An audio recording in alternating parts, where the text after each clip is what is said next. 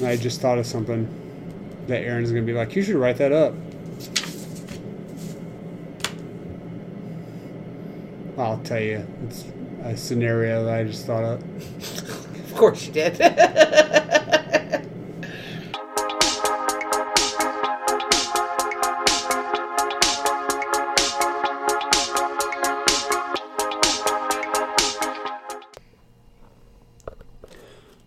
All right, so now on to Act 3, No Hope. Setting. Act 3 begins shortly after the latest death. Those who witnessed the Doulahan couldn't sleep, and those who were asleep have been awoken by those who are running around panicking. No one wants to become the next victim. We open. Many of the townsfolk stayed awake, peering out their windows to see if another attack occurred. Many of them witness the Doulahan as it arrives, claims another victim, and leaves just as quickly. Those that witness this run out of their homes screaming. Topsfield is quickly becoming a scene of mass murder. The people are panicking and quickly losing their sanity.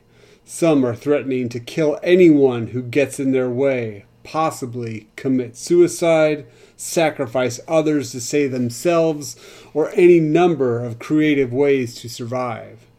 They are basically killing themselves. Scene 1. The Celtic woman warns that the Doulahan's attacks will continue for at least one more week, possibly 2. It will continue to take the lives of people in Topsfield unless something can be done. Whatever calm befell the townsfolk, even for a brief instant, is gone in a fleeting moment as they run around, screaming in terror.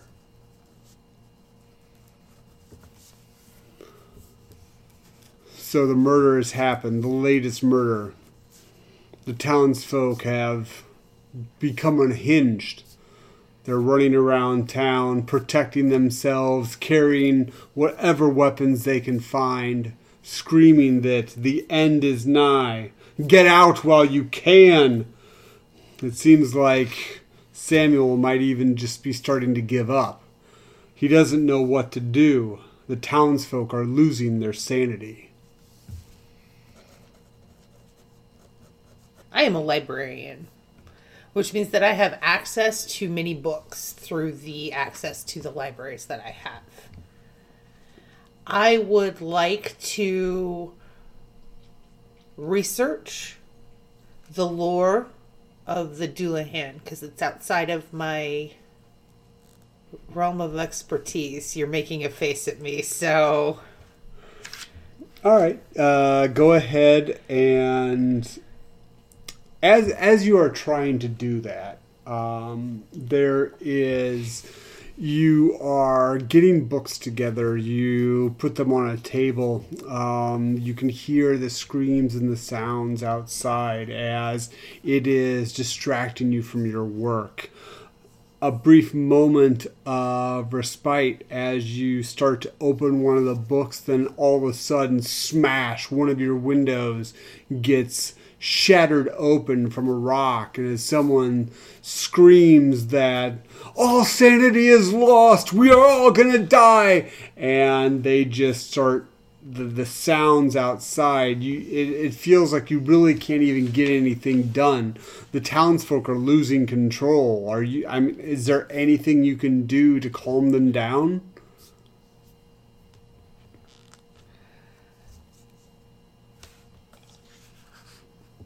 No. Let me look again. I'm sorry.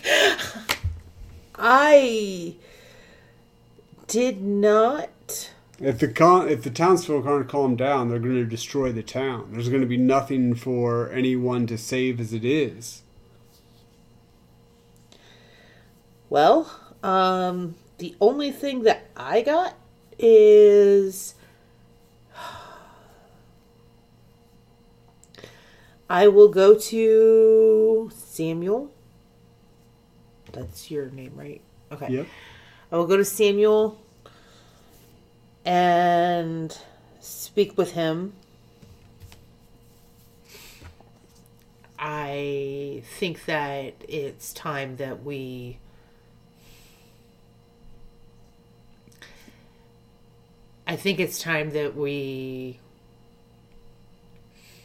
lock down the town. You want me to try to round up all of the usual suspects, kind of lock them down until hopefully this can start to die down? I don't know what else to do. I don't have the right words to reassure them because I don't know what those words might be. This is well outside of my wheelhouse, and dealing with people is well outside of my wheelhouse as well, at least on this level. All right, well, with my law enforcement expertise and knowing, who the usual suspects are around this town, who the rabble-rousers are, I guess I'll just grab my musket and go around, try to round up some of them, and hopefully it'll allow the town to calm down a little bit, at least for a little while we can get this sorted out. So I am going to try to control the townsfolk.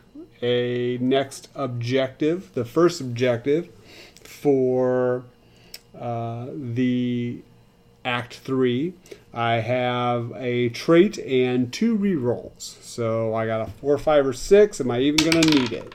I rolled a 6. So as Samuel leaves Dahlia to do her thing, he knocks on doors, rounds up some of his local watch, and they go about spending the next couple hours kind of rounding up the more radical element, the more crazed, the more scared, and try to kind of lock them down, tell them to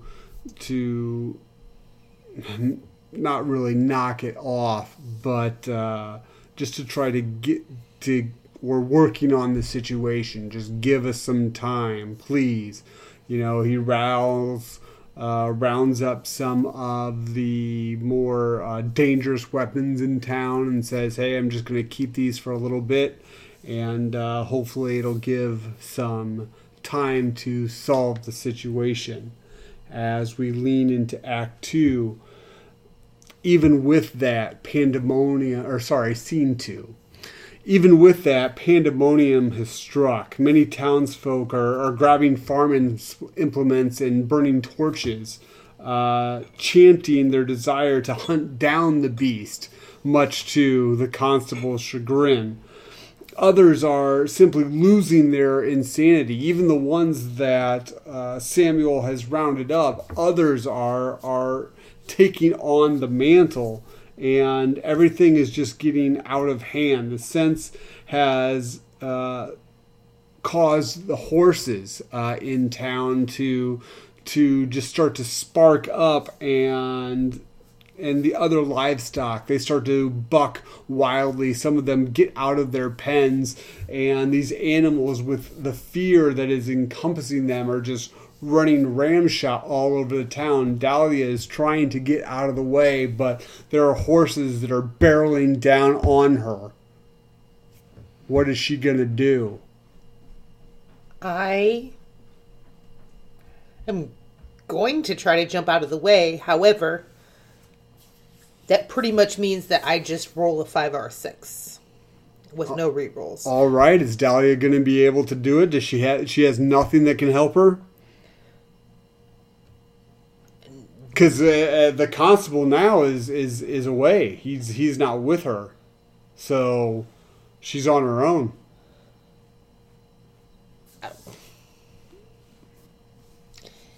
I got nothing. All right. Dahlia's going to try to evade these crazed horses that are just running down the main street of Topsfield.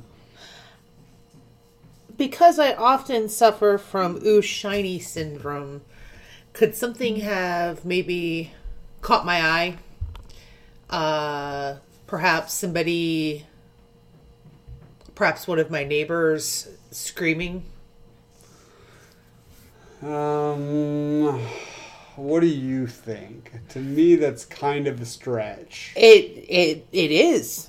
It is a stretch. All right. And since we agree it's kind of a stretch, me as the lead storyteller for this act, I'm not going to give it to you, Dahlia. yeah, that's all I got. All right, so grab that D6 and let's see if you get a 5 or 6 to avoid these horses. This is going to be a physical contest. And she rolls a 3. There's no rerolls for Dahlia. So we go all the way down to the mishap chart in the appendix and see what happens to Dahlia as she is being ran over by these horses. All right. So the physical failure. Go ahead and roll me a D6. One of the... Just a different one. Okay. 1. A 1. Oh, you're lucky. That was a near miss. The objective was almost achieved, but not quite. So these horses basically just kind of slam you to the side.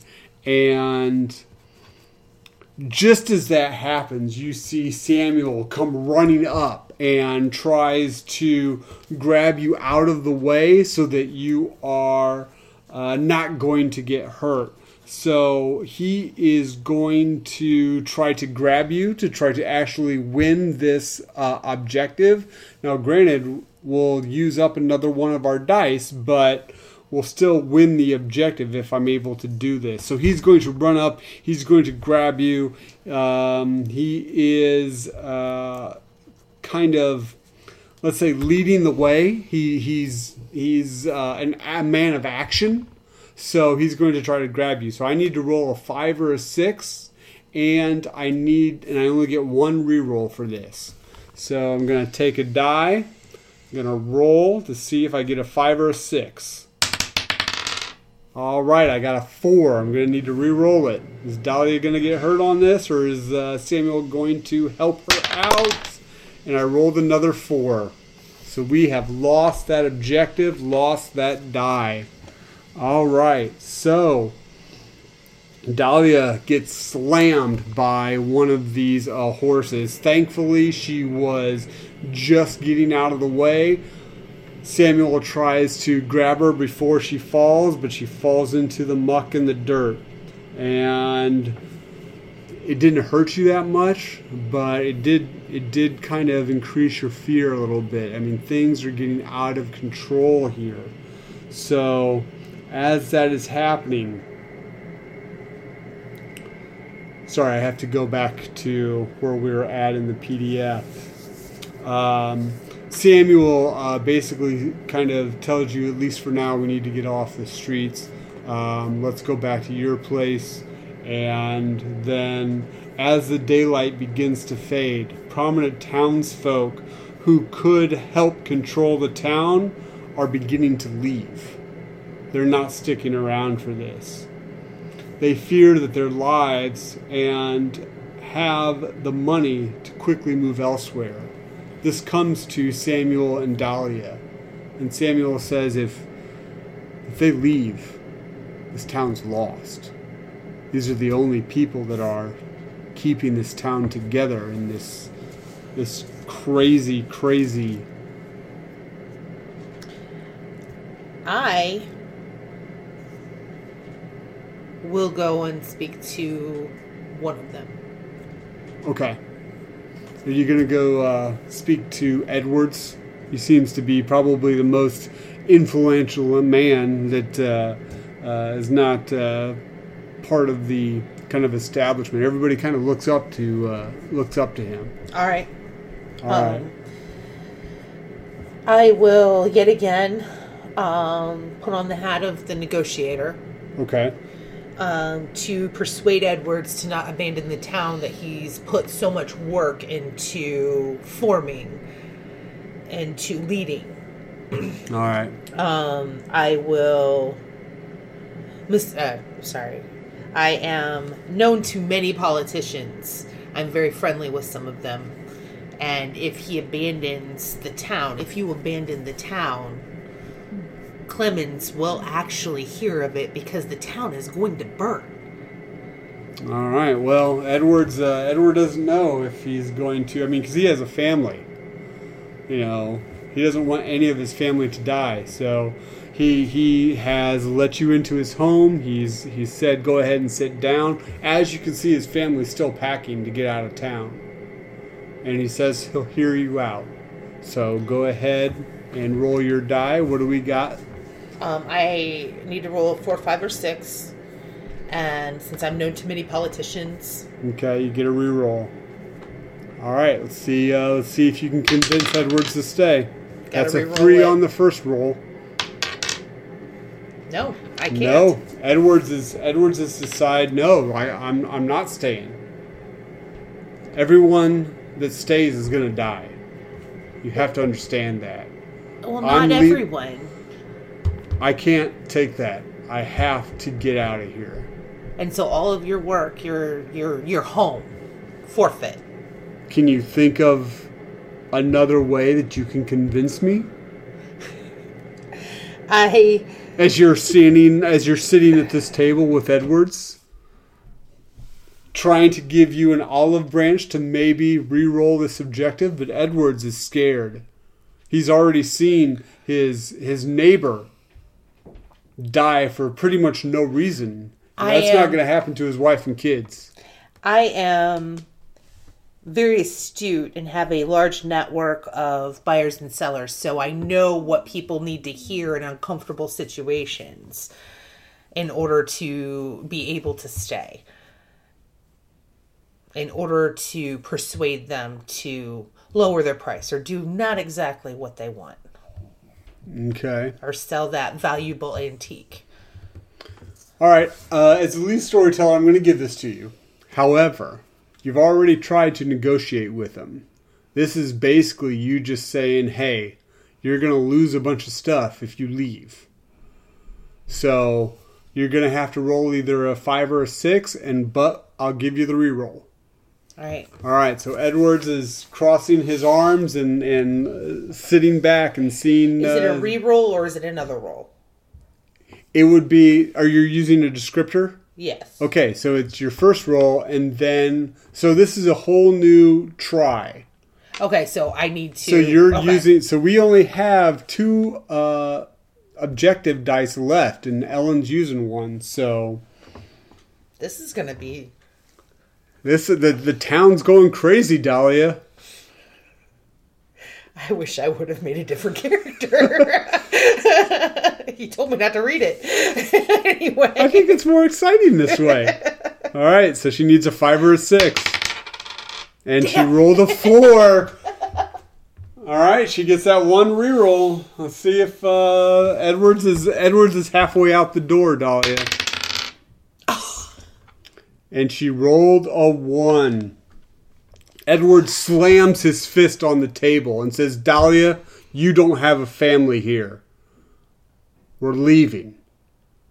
And we're going to take as many people as will come with us.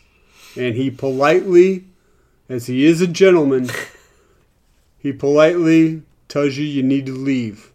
It's over. All right. And as you start to head out, you are finding that it's pretty much at the end of the town.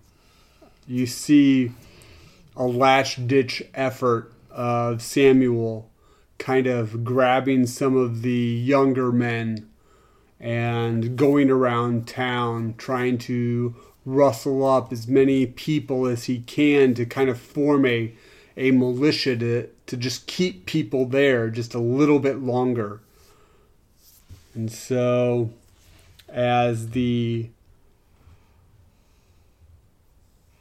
law in this town, he's getting his local watch together And gosh darn it, he's going to use that musket, if need be, to save this town.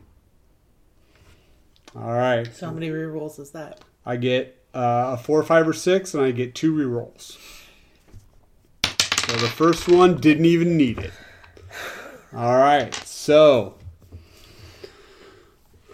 Samuel, a lot of the prominent elders, a lot of the prominent families, Edward's leading the way, have started to leave town. Samuel couldn't do much about that. However, the ones that have stayed, it's almost kind of a martial law at this point. People are being told to stay in their houses. There are watches set up. All the people that can be armed are armed to watch out, to try to make sure that there's a watch in case this creature comes back again. However, there was an objective that we failed. We tried it twice. Was it to keep the elders here? It was to keep the elders here and you getting hurt. Oh, so we failed too. We failed too. So as everything is falling down around Samuel and Dahlia, we go to the conclusion. We could have gone the good conclusion, but instead we have conclusion number 2 of this act. Bodies are piling up.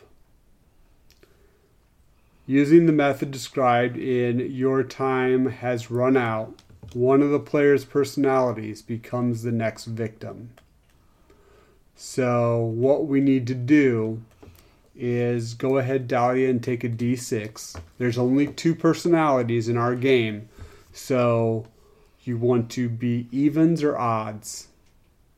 I'll be odds. All right, so go ahead and roll the die. And it's odd.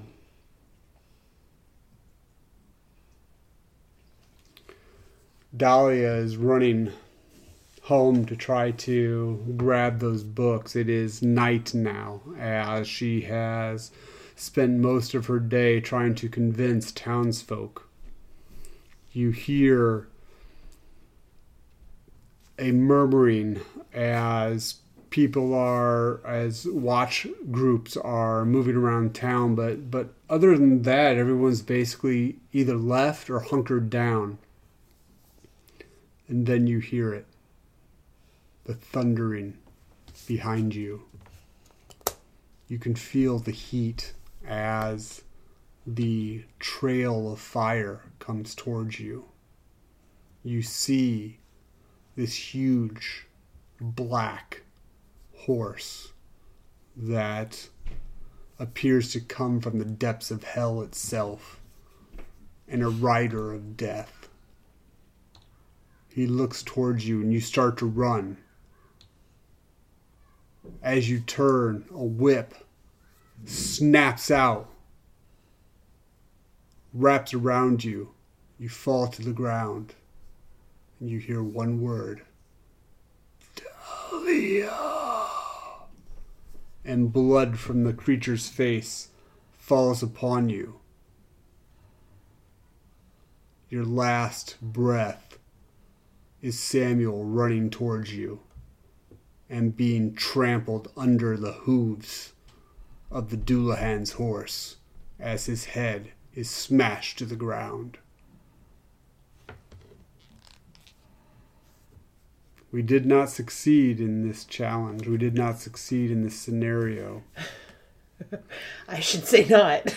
The plan has failed. We could not make the Doulahan leave. The remaining townsfolk complete a downward spiral into insanity, burning most of the town to the ground. Many of the townsfolk flee, but some become the Doulahan's next victim, even while residing in a different town. The Doulahan follows them. The attacks stop after 2 weeks, but that leaves 14 more dead from the Dullahan, and even more from the panic that set in. And that was Celtic legend. Well, that took a turn really fast. It did. It did. I actually kind of... Okay, so let's talk about what we just tried out. All right. Okay, because... Well, can I ask one question about the scenario? Sure. What the heck is the Dullahan? The Dullahan, okay, so at the end of the scenario, they... And there's other scenarios in the PDF, in the book. They talk about the adversary. So for this one, it is the Dullahan. The Dullahan is a headless creature of Irish myth. So it's the headless horseman. Oh, okay. That carries its head tucked under one arm. The horseman rides atop a black horse with sparks and flames shooting from its nostrils. The head of the Dullahan is a hideous monstrosity with a grin that reaches both sides and massive eyes that dart about like flies. So it's like Christopher Walken in Sleepy Hollow, right? yeah, something like that. So that is the Dullahan. That is the adversary of this scenario. I must we say, can move on. Okay, yeah, no, I must say I was having a very hard time to begin with because I have, as you know, a huge background in regular, I don't want to say vanilla, but kind of the vanilla RPG. I run the game and I create everything and then I tell the players what's going on and the players just say what their characters are doing. This is, to me, a lot different. It's and people always say that role-playing is kind of like telling stories around the campfire. But this, to me, is even more so than that. Because, yes, there's a lead storyteller. But, for example, Ellen had a lot of control of what was happening in the story by just being able to kind of say what she was doing. And then this is our first time. So it was kind of hard for both of us to kind of get that concept, I think. But seasoned people that have played this on a few occasions, I can really see the lead storyteller setting up the scene, and then, for example, Ellen running with it and adding so many new elements to the story that expands upon not only her character, but everybody's character. And it's really a collaborative story creation as opposed to a role-playing game. Yes, you're playing a personality, but even with that, I think it is a way for everybody at the table to create the story together. So what do you think? Well, I agree with that to a certain extent. You do encourage storytellers like you, and not just you, but you do encourage us to tell a story with what we're doing when we play like a Dungeons and Dragons. However, I do understand the structural differences because I was really struggling a lot, especially in the first 2 acts, to figure out what was expected of me. Even though I read the book, I kind of knew what was expected of me, but I still had a hard time contributing even tonight, even in Act 3, I had a hard time. I don't even know what to say. I had a hard time weaving the story. And I know we were kind of rushing through it a little bit. Mm-hmm. Like this scenario should have probably taken us 3 to 4 hours to play through if we were doing it. Right. Like just you and me. Right. Since we were recording it, we wanted to hit all the high points of the game system to kind of demonstrate what was going on. I'm not even sure I did a good job of demonstrating what was going on because I was outside of my comfort zone. I will say that it was different for me. It is a lot more structured. I'm not used to doing kind of modules. I usually, like I told Ellen before we started recording, I'm more of kind of a here's my outline, seat of your pants kind of storyteller. I rely a lot on player input and what players want to do. This being so structured was hard for me to kind of not so much wrap my head around, but I kind of felt like I was locked in. Like I had to, almost like when you're playing a board game, okay, these are the things I have to hit to go on to the next thing. And I think the more we played, now granted we only played 2 sessions basically, but the more even in that we played, I kind of felt the freedom, especially when we started to do Act 3 tonight, more of the freedom to kind of play with those objectives and when those objectives actually had to hit. Because actually the last 2 objectives we did out of turn.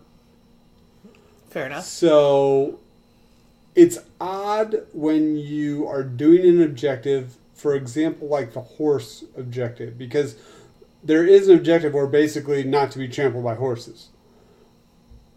I allowed as the lead storyteller for kind of Samuel to run in and try to save Dahlia, but if that wasn't the case, which he didn't, I mean, we failed that objective, but even with that, once you fail an objective, you kind of fail the act. Like, as long as you fail one objective, you're pretty much, I mean, you're not done with the act, because I think a lot of it is weaving that story. So if, for example, Ellen's personality gets trampled, and you're like, okay, well, we did not get that objective, so let's go on to the next, kind of breaks kind of the flow of the story. And so I understand why you would keep doing that. I did start to like the feel of you not being, because I could definitely see, even with our ability to roll and re-roll, that we weren't heroes. No. Especially with the Doulahan, you can't do anything against that creature. It is basically, there's a way, now in Act 4, there's a way that you can defeat the Doulahan. You can't hurt it, but if you, there's objectives where you try to gather gold, and that will make the Doulahan go away. So there's objectives where everybody goes through the town, tries to get a bunch of gold, so that you can basically ward off the Doulahan, thereby saving the town. So in another RPG, you would just get your sword, your guns, or whatever, and be like, we're going to go kick this Doulahan's butt. There's a huge fight scene for 4 hours, and you beat the Doulahan. Here, it's, you can't. You can just drive it away? Yeah, you can just you can try to drive it away, but other than that, you're kind of screwed. You're just a person. And especially with, there's no... Now, granted, if we had more people playing this scenario, and we were doing it like kind of the rules express, where we had a rotating lead storytellers. So say, for example, Ellen's character at the end of Act 4 dies. Well, then she could take up the mantle of the lead storyteller. So she's still in the game. She's still playing, still weaving the story with everyone at the table. She's just not using her personality, which is interesting to me because it allows you to stay in the game and really expresses that this is a group of people having fun creating a horror story together. As opposed to just I'm running the game. You're my players. I agree. I think with the right group of people, this would be a blast to play. Yeah. But you have to have the right group of people. And I'm not saying you and I together aren't the right group of people, but I think maybe we should have gone through one of the other scenarios before we recorded. I mean, it's nice to have our initial reactions to everything. Right. But to be fair, I need to point out that we resolved Act 1 wrong. True. We resolved Act 1 as a failure when we still had 2 dice left to roll on objectives. Right, we could have tried something else to maybe complete that objective. But, so there's that. There's also maybe you and I should have discussed a little bit more kind of how things are supposed to flow. And we did discuss it, and I thought I had it, but once I was here, it's a lot different to be sitting in the hot seat. And I think with at least 2 more people on the game, I would have more to play off of, as opposed to me telling you this is my part of the story. Right. And then either you're like, yeah, or no, or sit there looking at me, which happened a couple of times, which is fine. I mean, those are all fair reactions to what I said and what I did during the game. But having at least 2 more people at the gaming table, first of all, would have rounded out what you and I were missing. Just various different knowledges and abilities to be able to get to the point. Like, I had no idea what was going on in Act 1 or 2. And I know that's kind of what was supposed to be happening. Right. But it didn't feel like I was doing it right.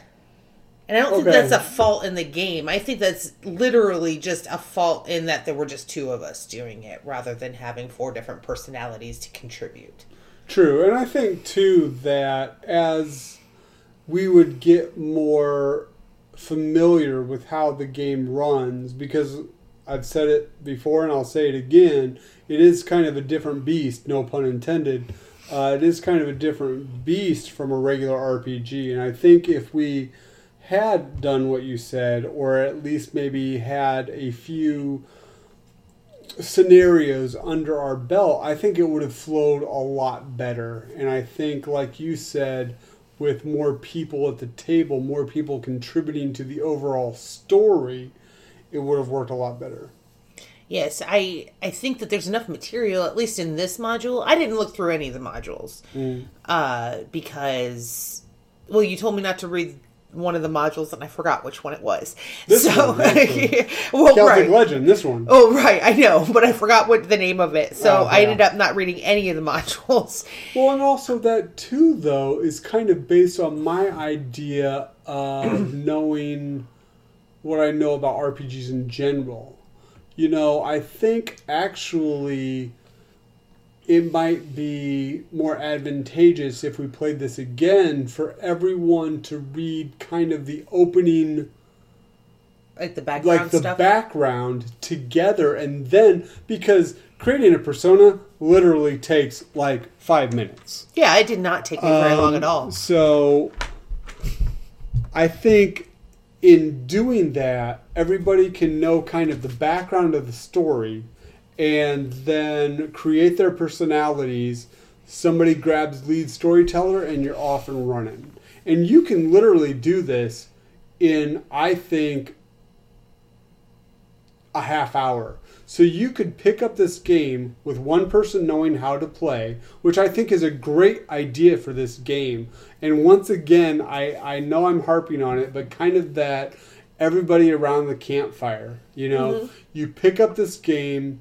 You say somebody doesn't show up to your Dungeons and Dragons game, or you guys just want to kind of sit around and talk, but you kind of want to maybe do a little game or something too.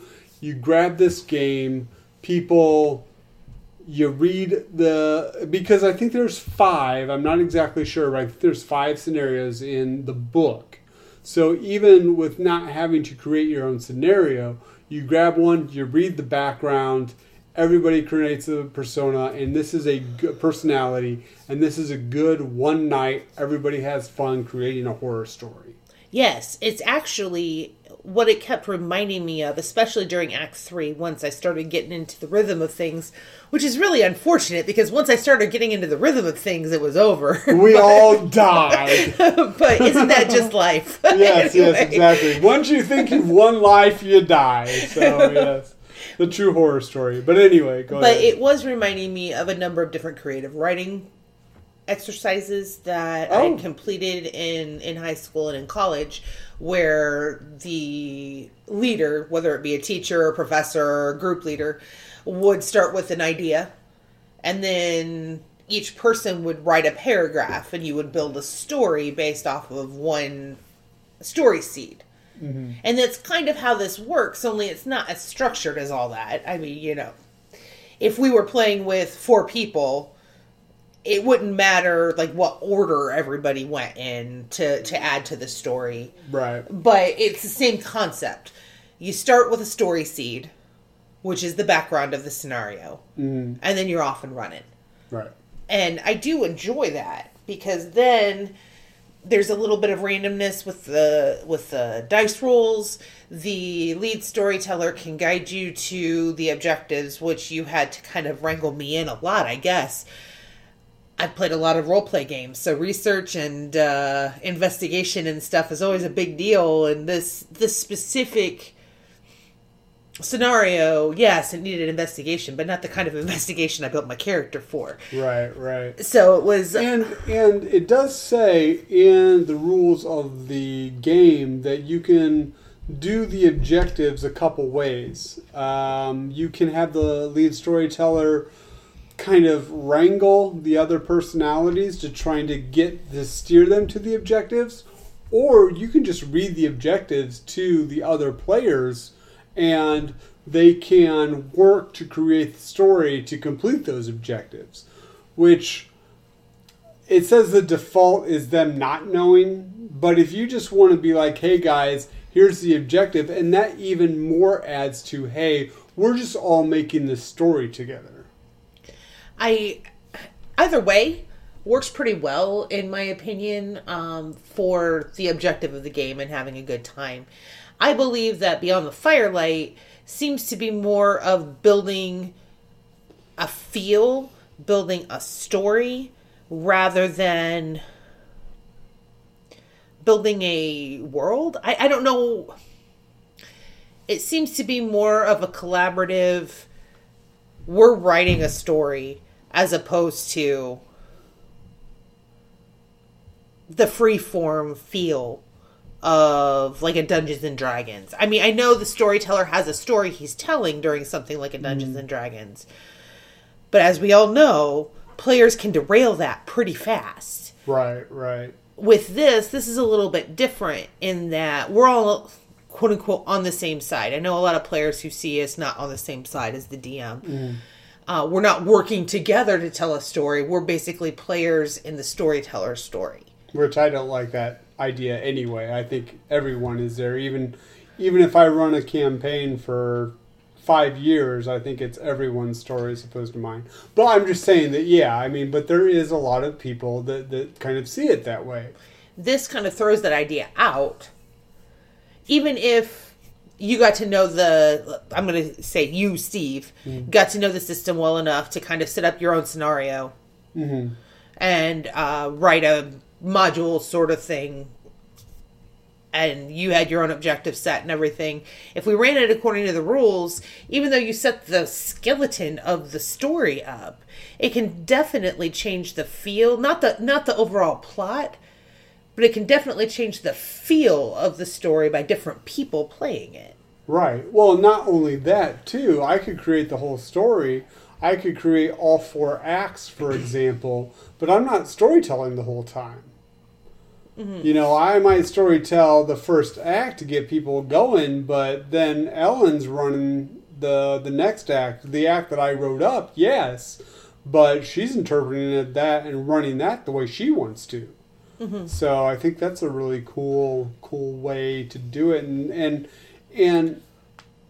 getting that whole feel of collaborative storytelling.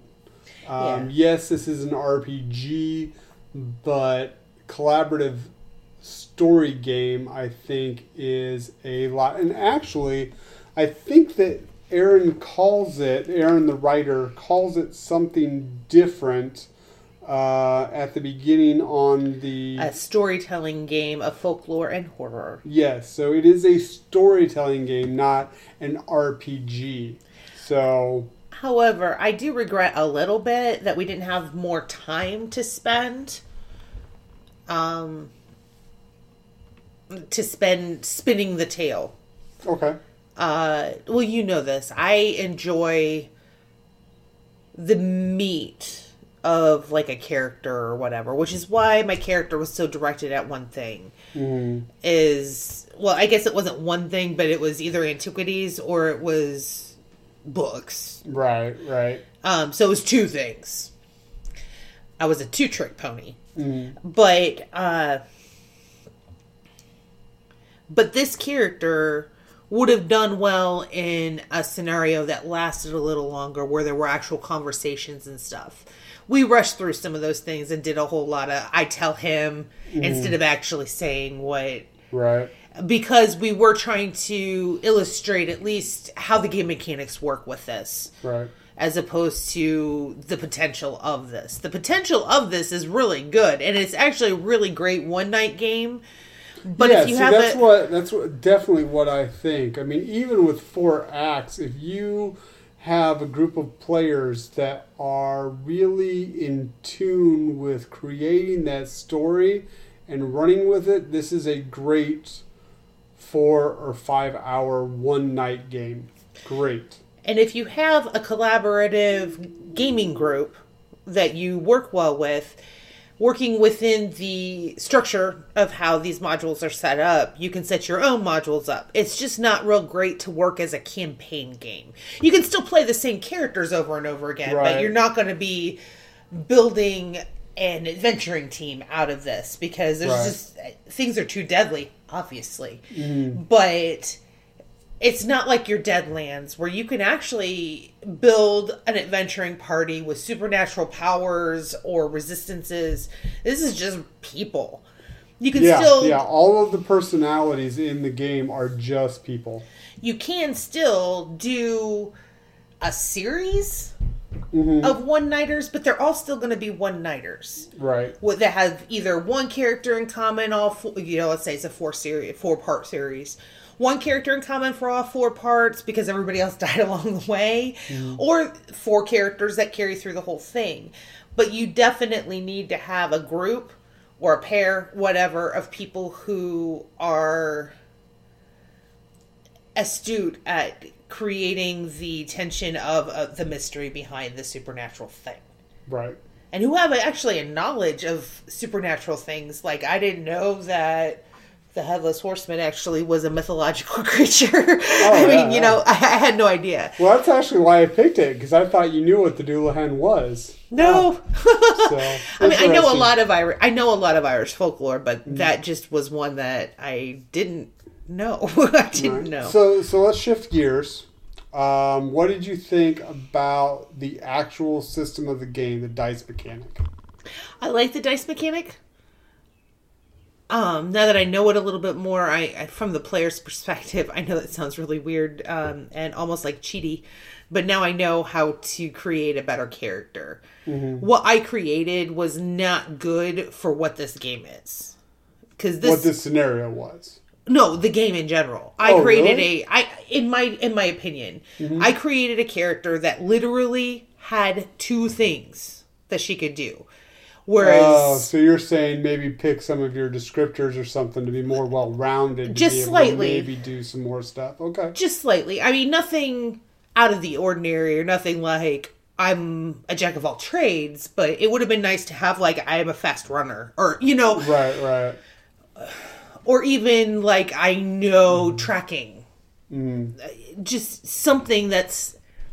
I mean, everybody, as a normal person, has a skill that's just kind of a little off from what you're... Yeah. That's what I'm talking about. But, honestly, I like the simplicity of at least the crunchy part of character generation and playing the character. Once I got into the flow of it, I liked it a lot better. Because at first, I mean, it was clunky for me to figure out how I could roll the dice and make it work for me. It was clunky as heck. I don't even know how to say that. But once I kind of got into the mode of things and tried to stretch some of my stuff and tried to work it into even just one sentence that made sense. That started helping a little bit. I do enjoy the mechanics of you're just a person.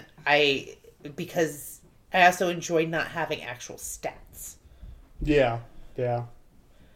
I thought the dice mechanic was actually pretty elegant. It's very simplistic, but I like that you can have a very fleshed out character with the descriptors and just a little bit of equipment and the traits. It feels like the personality that I made, the constable, feels very alive because he's not just numbers on a sheet. He's you describe someone. I don't describe Ellen like, well, it looks like she has an 18 charisma and that kind of thing. You describe someone as, well, Ellen's not really afraid to talk to people. And see, that's a descriptor. You know what I mean? So, and then to just basically use that as a reroll, I think is very, very well done and makes the game quick. Now, granted, we didn't get into any combat. There is a little bit different stuff that you can do with combat. But even with that, the system is basically kind of the same as doing the objectives. You're just kind of doing it a little bit more in a combat or something like that. So yeah. The game, the dice system, I like that it wasn't clunky, which elegant, but it didn't take away from the main objective of this game, which is telling a story. Right. It added to it. Whereas you're locked in with stats. You literally, in some games, if you don't have a number of a certain amount or higher, you can't even roll. Right. So you can't even attempt to do something. You can't attempt to drive defensively in White Wolf without having at least a 1 in drive. So, granted, I don't know if that's true anymore, but I know at one point that was true. So please don't at me there. But I'm just saying, this, you could still do what you wanted to do. It was just hard. Right. And you could still do what you wanted to do and re-roll if it was something that your character's descriptor said you can do. Like, I can negotiate well because I have a network of buyers and sellers and I'm known to many politicians. Right. It just... It didn't get in the way. Yes, very, very much so. When you're creating the story, the dice mechanic did not get in the way. It was very quick, especially with the objectives. So, yes, I agree with that. So, that being said, are we good on the dice mechanic? Okay, so, the big question. We tried this game out. Would you play it again? Yeah, but I would want to play it with at least 1 or 2 more people. Okay. Like I said earlier. Yeah, I can see myself definitely wanting to play this again. But once again, I would love to get a bonfire, have everybody sitting around. Because really you just need because we have a PDF and we have it on our phone. Granted, you could get the book. They do offer it print on demand. But we could just have our phone out and have a little bowl for the dice or a little thing for the dice. Everybody has their character sheet. And we just go around and create a horror story by the firelight. I think that would be so great for this game.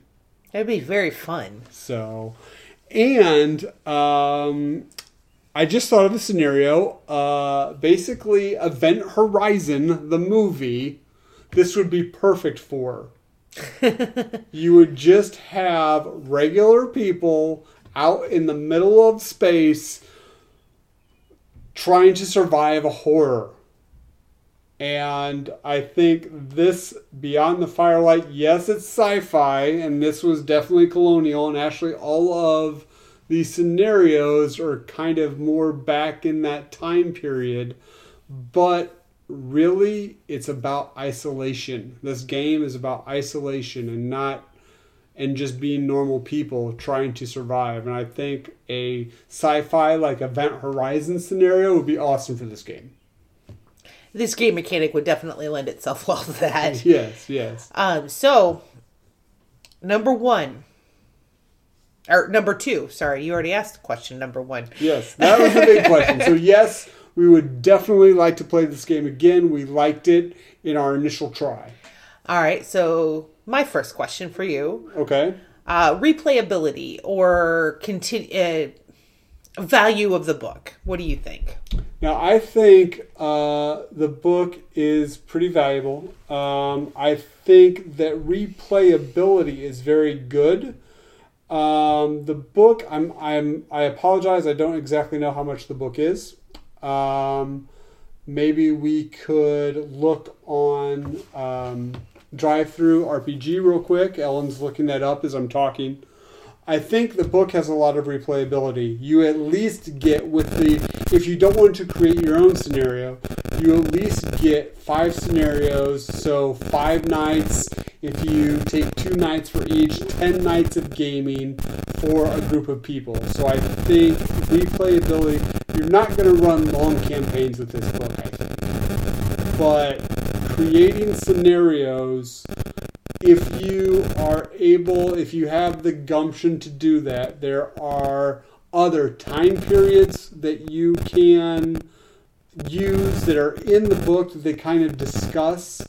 There is a huge list of adversaries that you can pick and draw from.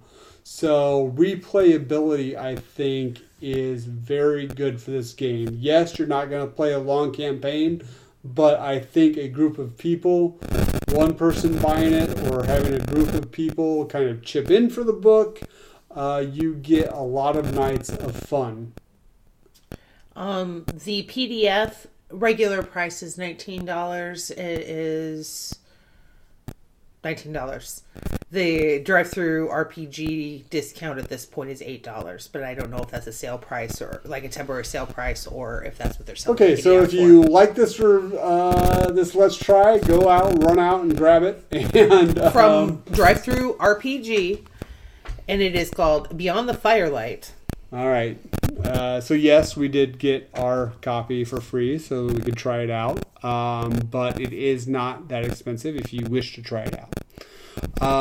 So Ellen, what do you think? Replayability. I think so. I think yes. Especially the Beyond the Firelight Deluxe, which is what we have, which has the full rule set, as well as the quick start rules. I think that it's actually very replayable. Even running the same scenario for a different group of people. Like even running...